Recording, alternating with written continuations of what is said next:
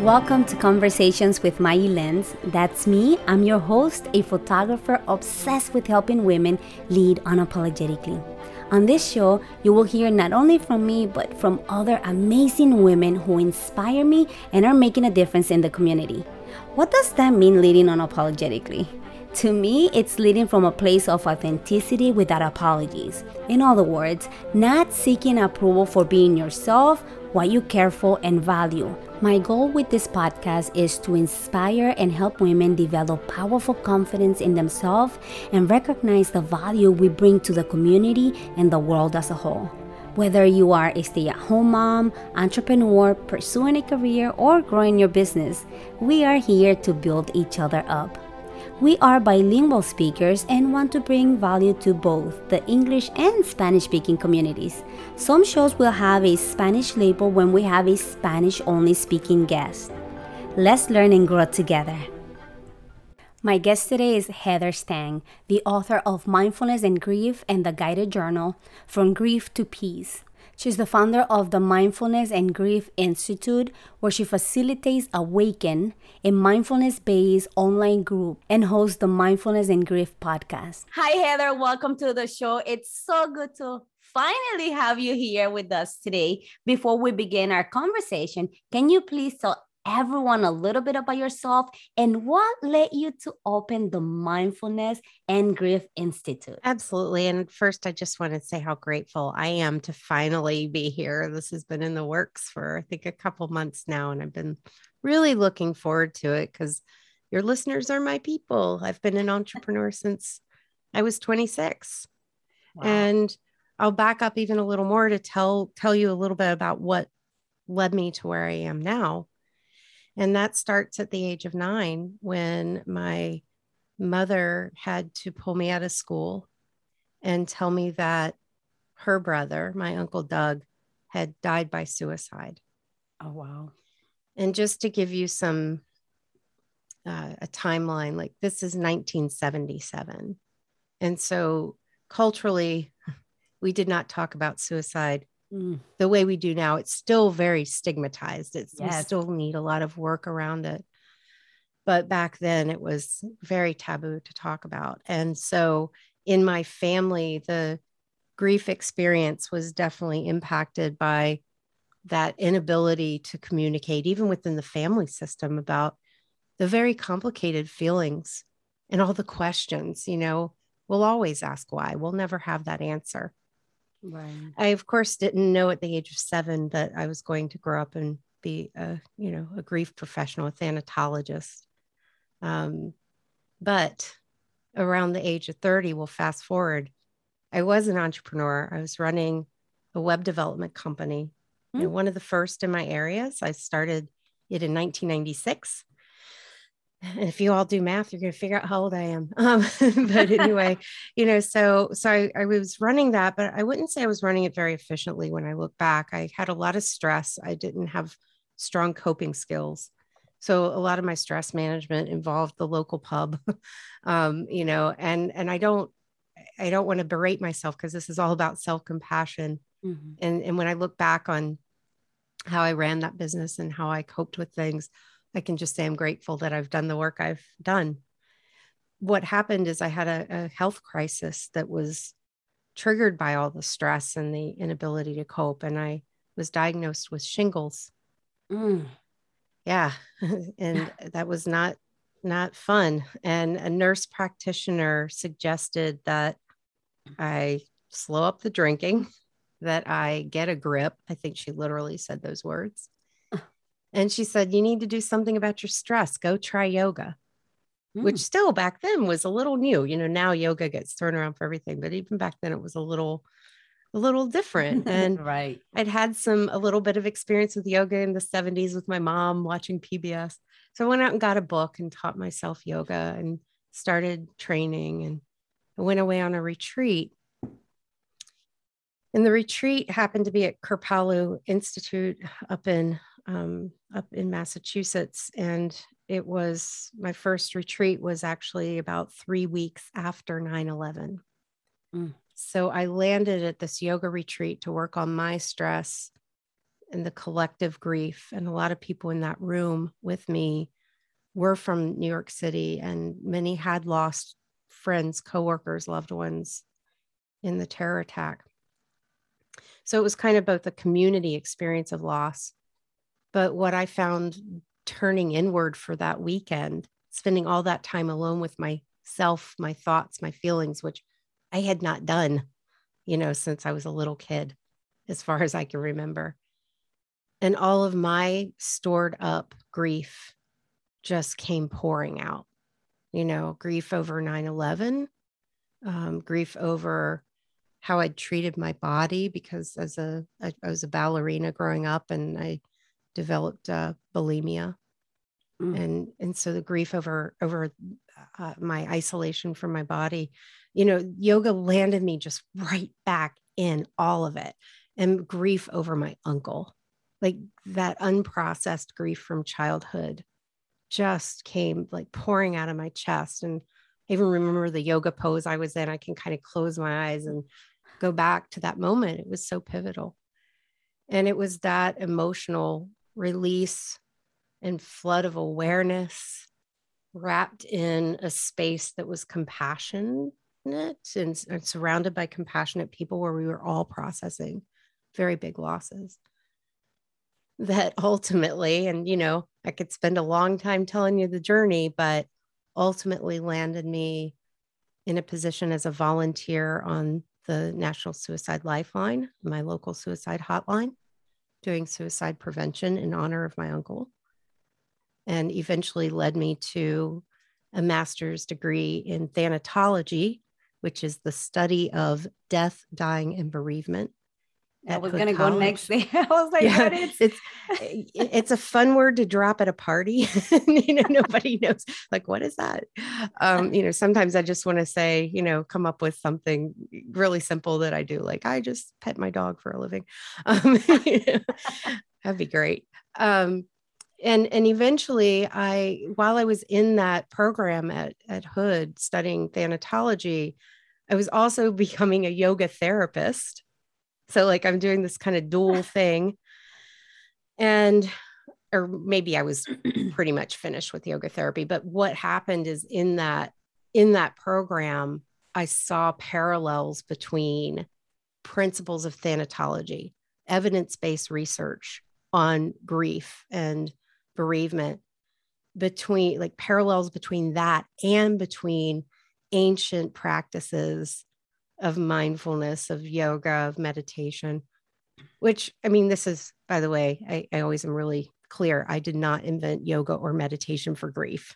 The people who did that died thousands of years ago. This has been around for a long time. I just put together the modern research with the ancient practices and developed the mindfulness and grief system, which is kind of outlined in the mindfulness and grief book and in the forthcoming handbook of grief therapy. That's awesome.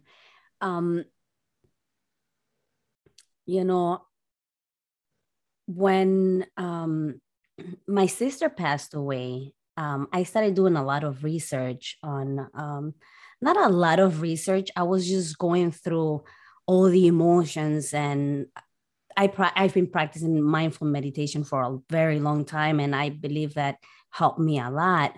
But we recently had a death in the family, and my cousins were sending like links here and there, and they were talking about the stages of grief. What are the perceptions on the stages of grief? Some people say there's 7, some people say there's 5, and how can people cope with grief when they have experienced losses in both their personal and professional life? Well, I'll start by addressing the idea behind stages of grief. And I think it's important to acknowledge Elizabeth Kubler-Ross, who wrote the book on death and dying. And it's from that book that the perception that there are stages of grief arises. But if you read the introduction to this book, Dr. Kubler-Ross, who is a saint in my eyes, because what she did for the dying patients who were treated like lab animals, just treated horrifically. She came in and humanized them through her interviews, through her compassion. And that's what she writes about on Death and Dying. And in that book, she says in the introduction, these are the main 5 things that I've observed in patients who are dying. So right there, patients who are dying, not grieving people. And these are the main 5. And she goes on to mention this is not research. She hasn't done a full statistical analysis of this. Does everybody go through this? These are the things that are bubbling to the top. Right. And of course, then there have been follow-up books that have been written. And I think David Kessler just wrote another book where he's added a 6th stage of grief on meaning making, which my colleague Robert Niemeyer does a lot of research around meaning making. And I'll talk more about that when we talk about coping. So meaning is something that isn't new to grief, but I think it's becoming new in our conversation around grief. So back to this idea of stages. There are no stages of grief, but there are things that a lot of us go through. Right. And so as thanatologists, we like to look at what I would call task-based models that aren't prescriptive on how you should feel. Because, if you look at the 5 stages of grief, anger, bargaining, denial, depression, acceptance, these are things that, many of us do feel. There are also things we feel that aren't in that list. There's like, that's the thing. It's not a comprehensive list and nobody feels everything exactly the same. So we like to look at models of grief that give people some guidelines of what you might expect, what you might want to work on without being overly prescriptive, because your experience of grief is as unique as the relationship you have with the person who died. And so anyone who has lost someone they love, let's say that a sibling dies and there are 4 other siblings. Each of the remaining 4 siblings is going to have a different grief experience because they had a different relationship, they have different coping skills, they have different personalities, temperaments, social support, spiritual beliefs. There's one of my favorite grief researchers is William Worden, and I'll talk about his task-based model in a moment. It's one of many that are great. But he has what he calls the mediators of grief. They're the reasons why we grieve the way we do. And it is a very long, nuanced list. And I just listed out a few for you. So the idea behind a task-based model, and I'll talk to you about William Worden's 4 tasks of mourning. There's other great ones out there. And he himself says, I don't care if you use my model or one of our colleagues' models, but as a counselor, it's important to have a model so that you're moving your client forward and so that you know what tools to offer them as they progress through their journey. So the first task of mourning, according to Dr. Worden, is to accept the reality of the loss. And that's not the same type of acceptance that I think gets associated with the 5 stages of grief, where it's like acceptance is, I'm moving forward in my life. His literally means to accept it. Like I shouldn't say we all, I can say I have certainly had an experience where my cell phone rang and part of me thought it was my stepfather who had died the week before, oh, that might be Tom. And then you have that moment where you're like, oh no, that's not Tom, he died. Right. That's what we're talking about. And a little bit of that is normal for a little bit of time. If it's a year later and you're pretending that they're still on a vacation somewhere, that might require a little more intervention, but this lack of just being able to have it land can be hard right at first. Yeah. The second, sorry, go ahead. No, yeah, I was gonna say that accepting the reality, like you said, it's the hardest part to. Sometimes we just don't want to let go. Yeah. And I think that's a different type of acceptance. What he's talking about in this first task is just the facts. Just accepting the fact that it happened. And we'll talk more about the reality, because I think you're touching on the big question of grief, right? Yes. How do I go on now that this happened? So the second task is to cope with the pain of loss. And that's where a lot of us start to either, I'll just say, do things like drink too much, or, isolate, or maybe we, which would be considered maladaptive or unhelpful coping strategies. They're still coping strategies because we're trying to do that to get through. Or maybe we reach out for help, adaptive coping strategies. Maybe we learn how to turn towards our breath when we're feeling overwhelmed, or use meditation or yoga, or reach out to a friend. There's, so coping, how do I manage this overwhelming pain? The third task is to learn how to live your life without them present, to learn how to get through the day, which could be, if you have kids, taking care of the children, getting them to school, and taking out the trash, and paying all the bills. How do you live your life without that person, which could also mean the loss of a confidant, right? There's a lot of secondary losses, like the loss of the person that we go to dinner with, or, that we tell our troubles to. So it's navigating that piece of our lives. And then finally, in that fourth task, it's to embark on your new life while maintaining an enduring connection with the person who died. This is really important.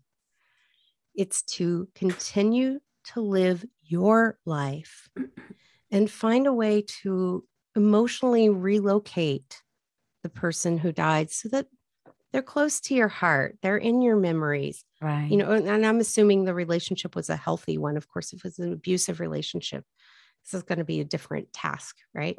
Right. But for a healthy relationship, it's learning how to bring up their name and tell a story about them without it being completely devastating. Right.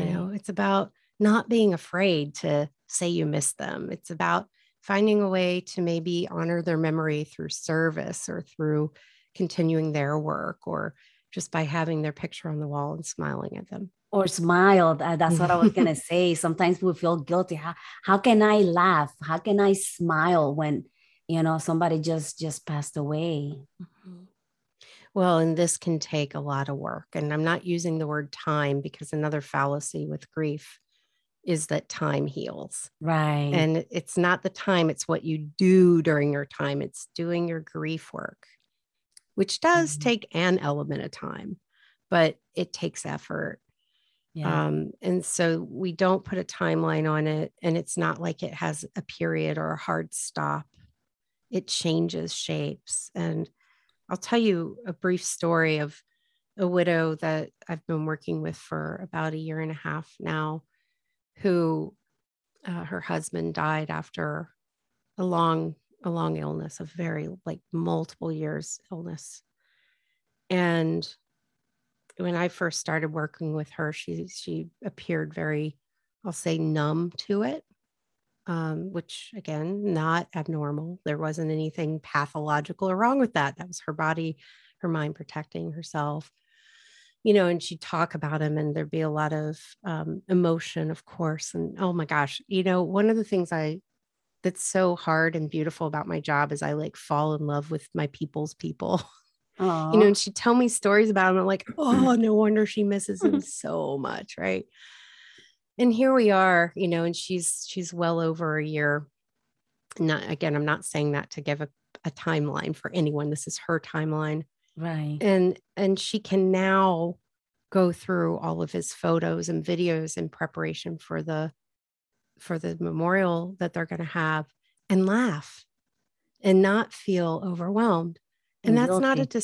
And guilty, right? Yeah. That guilt, it feels like we're doing them a disservice. Yes.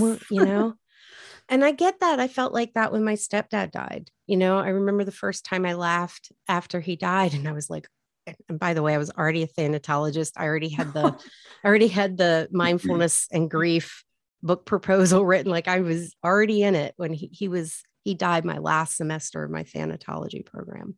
Wow. Yeah. And, I remember that immense guilt on top of other guilt, because I felt like I caused his death. I write about that. I felt, because I didn't prevent him from having a surgery, that I'm the reason he died. But guess what? It took some work, but I got to the point where I'm like, I had no control over that.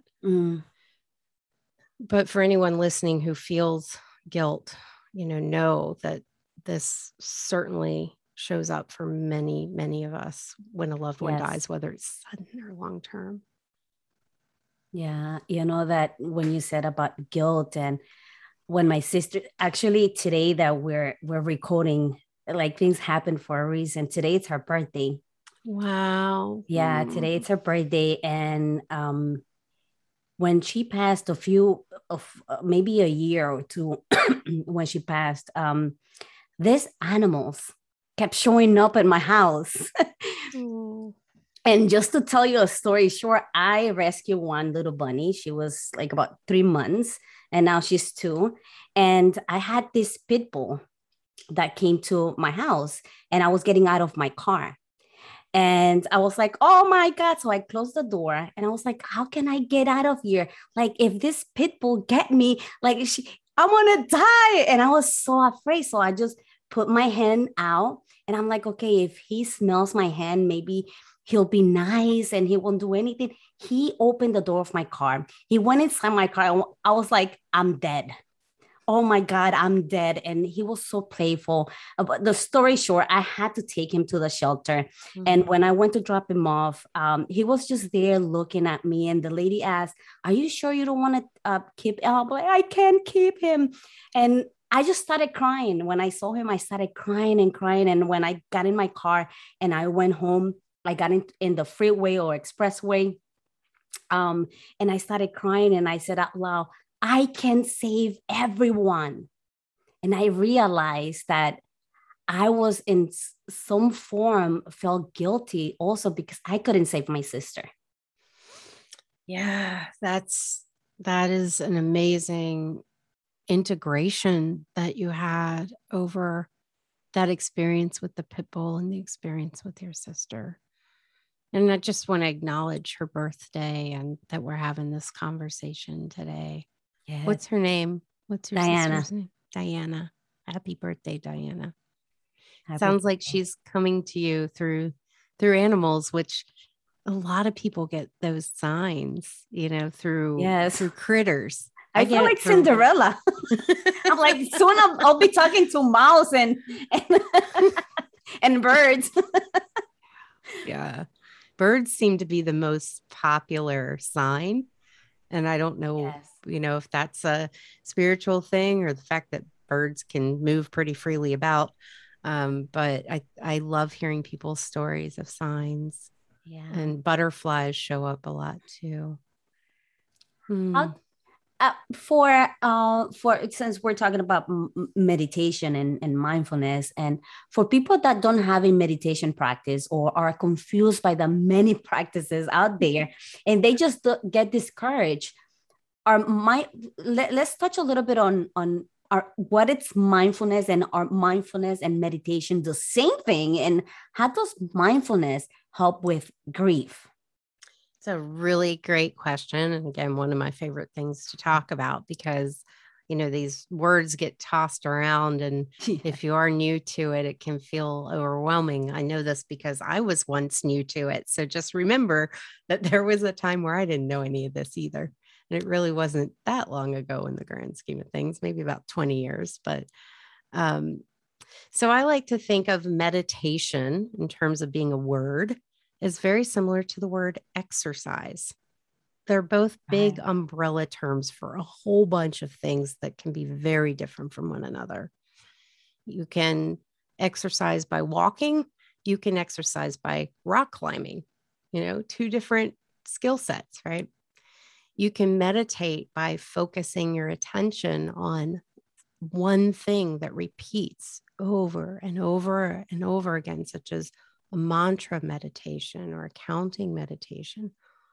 Or you can meditate by sending compassion out to people that are suffering, or by sending compassion back to yourself. And so just like with exercise, there's many types of meditation that have many, many different purposes. And so when you are grieving, and I write about this a lot because while a lot of what I do is kind of based on William Wharton's foundations, those 4 tasks. I've created, here we are with numbers again. I've created an 8-step system using mindfulness and meditation and movement practices to help move people through those 4 tasks. And the first, I'll say 3, I sometimes say my first 4 are what I think of as foundations of meditation. The first 4 steps, I'll say. And the first step, and this is true whether you're meditating for grief or just learning meditation. This is a structure that you're going to see in your community meditation class. If it's like a 4-week intro class, or if you're reading a book on meditation, this will look very familiar because it's kind of a tried and true structure.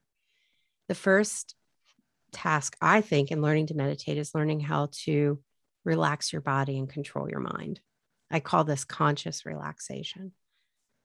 This is learning to let go as best as you can the tension that you're holding on to in your body, letting go of what you can, and focusing your attention on something singular that repeats. And so I mentioned mantra meditation. That just means silently to yourself, repeating a word in your head over and over and over again, focusing just on that and your breath. And this is where people who are new to meditation go, oh, I can't do that. There is focus on no. All right, I'm with you, because that was my first reaction. But here's the second instruction. When you notice that your mind has wandered away from the task at hand, in this case, focusing on your word or your breath, you just start over. It's no big deal. We can make such a big deal out of this. But drop the drama and just you come back and you keep doing it. Just like if you went into the gym and they handed you a weight and told you to do bicep curls, there's a point where it's going to not be easy if they've given you the right weight. And it's kind of the same with focus meditation. But as you are returning your attention back, you're building mental muscles, building mental muscles to do it better. And there really is no better, because you can be really sloppy with this and still have benefits. Right. So the second type of meditation that I think is good to learn is mindfulness meditation. And that one's very popular. You can't go through a grocery store checkout without seeing it on the cover of a Time magazine or something. That's my favorite practice. Why do you love it? Let me turn the tables a moment. What do you love about mindfulness? I've tried most of them, but I feel like I just want to be present. I want to be in the here, like they say, in the here and the now. I want to be more present with my family, with my friends, with my kids, with my husband, with my pets. That's my main focus, being present, not worrying about the problems that I might have tomorrow that are not even here. And yesterday I cannot change. There's nothing that I can do other than learn from my mistakes and see what I can do today that it could be better than what I did yesterday. So that's why I love it. That's beautifully put, and not surprising from a photographer, because I think of photography is a mindfulness practice. Yes. Right? You are there with all of your senses, sight, being the most important one in terms of photography, I suppose. But you have to be really there, right? To capture a great moment. And so you summed it up beautifully. Mindfulness is about being present. And a lot of times we use our sensory experience, sight, smell, sound, taste, touch. And when you're ready, you learn how to use your thoughts, just noticing that you are thinking in the present without diving into the story.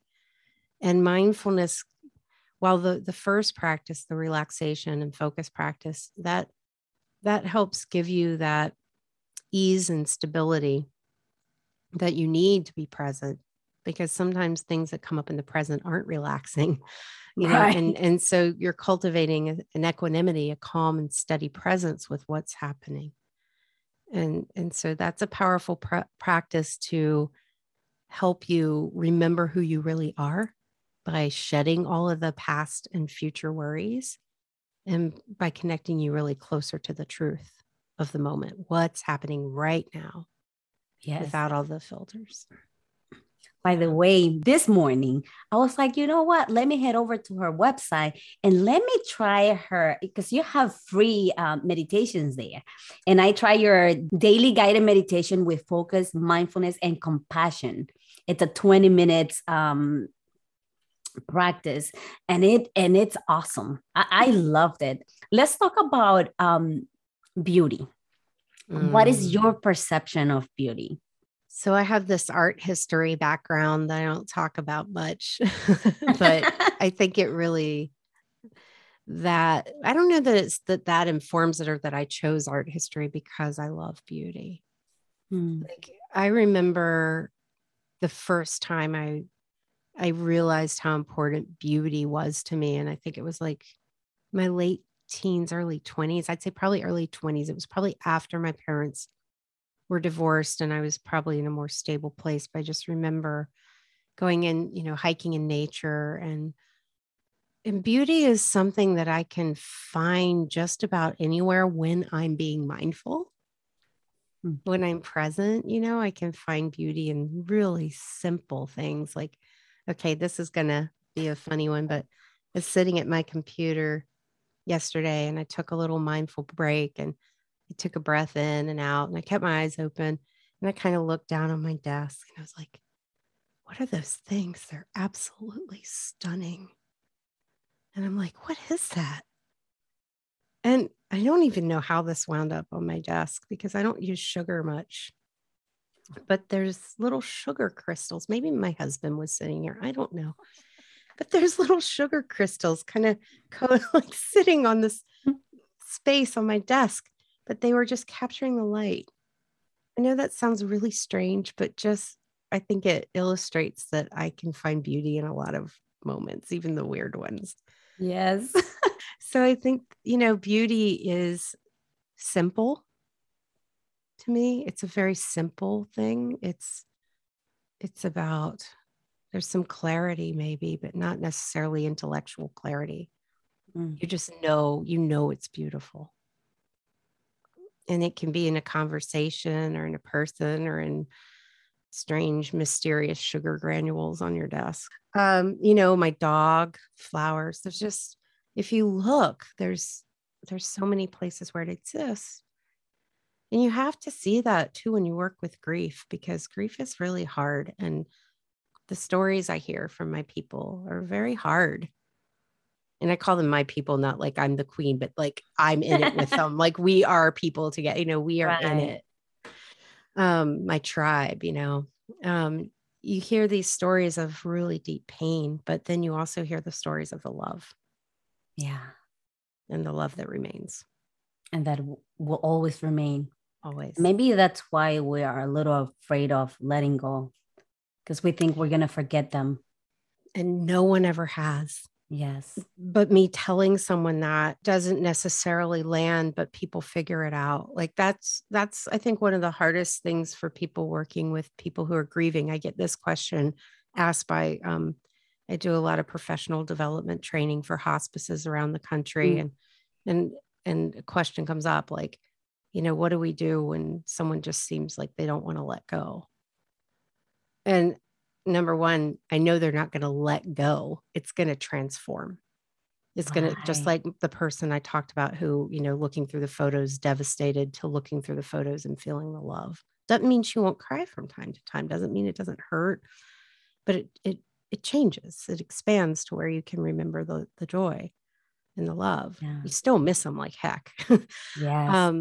But I say, you just have, a lot of times people just need to feel the feels. You need to feel the clinging and the grasping. And if they're doing the right grief work, if they're working through those tasks we talked about, it happens where one day, they have a call like I had with my the widow I shared, where she's like, something's changed. Something has changed where I can look at his picture and smile most of the time. Right. Yes, that happened and still happens with my sister and my grandmother. I still remember dreams that I had when my grandmother passed away, and some of them I made pictures out of it, fine art photos.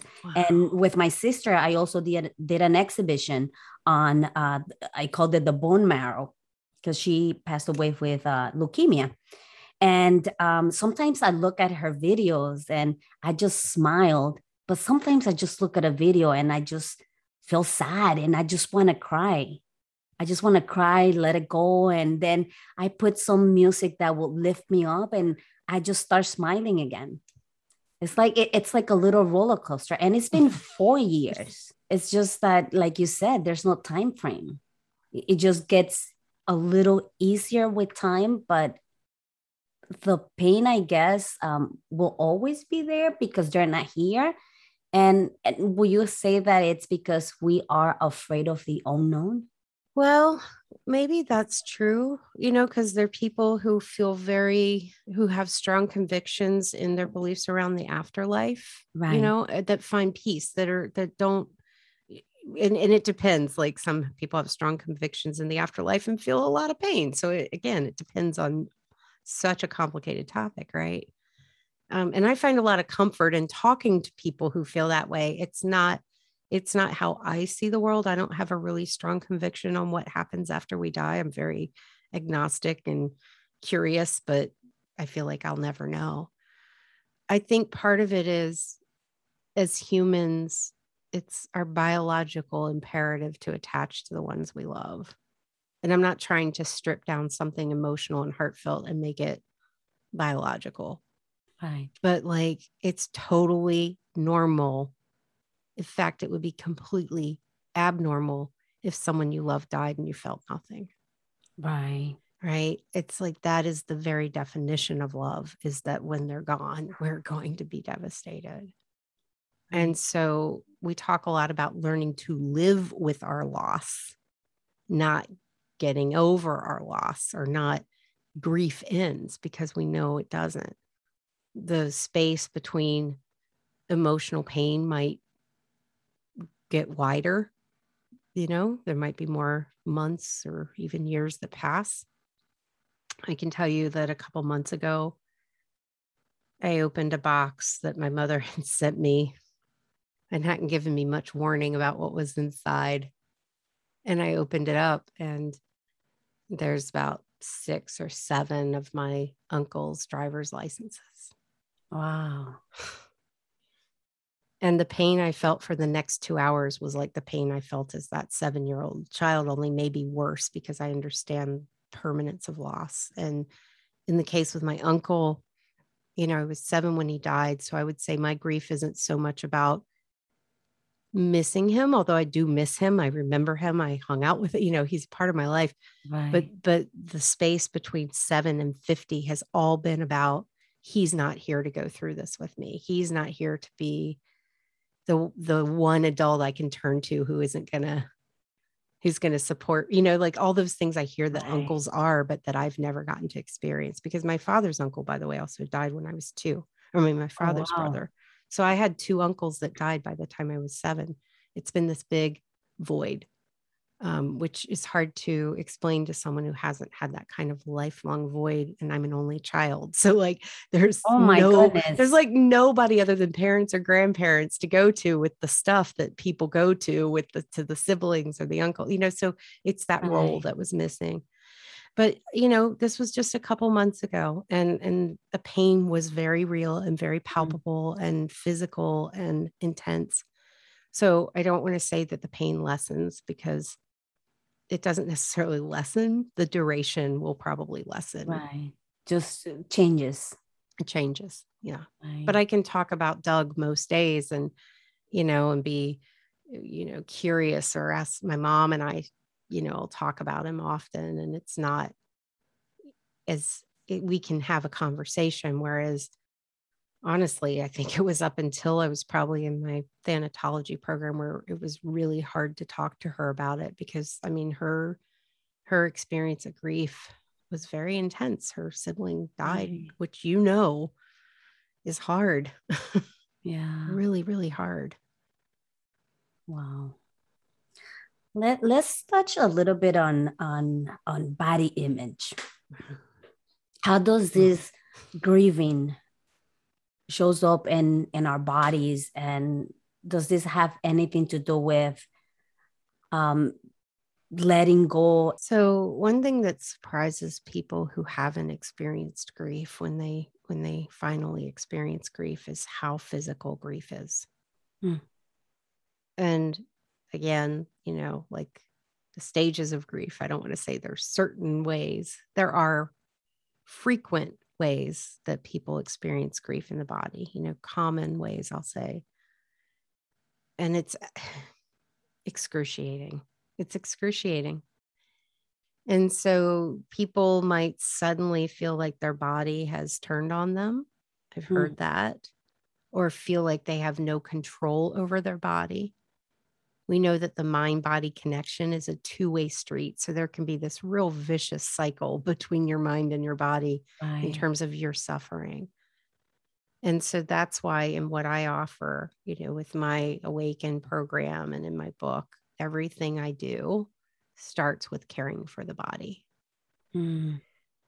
Because just like back with the guilt or with talking about letting go of the pain to feel the joy, like I can't tell you to do that. This isn't a cognitive choice. It's not intellectual.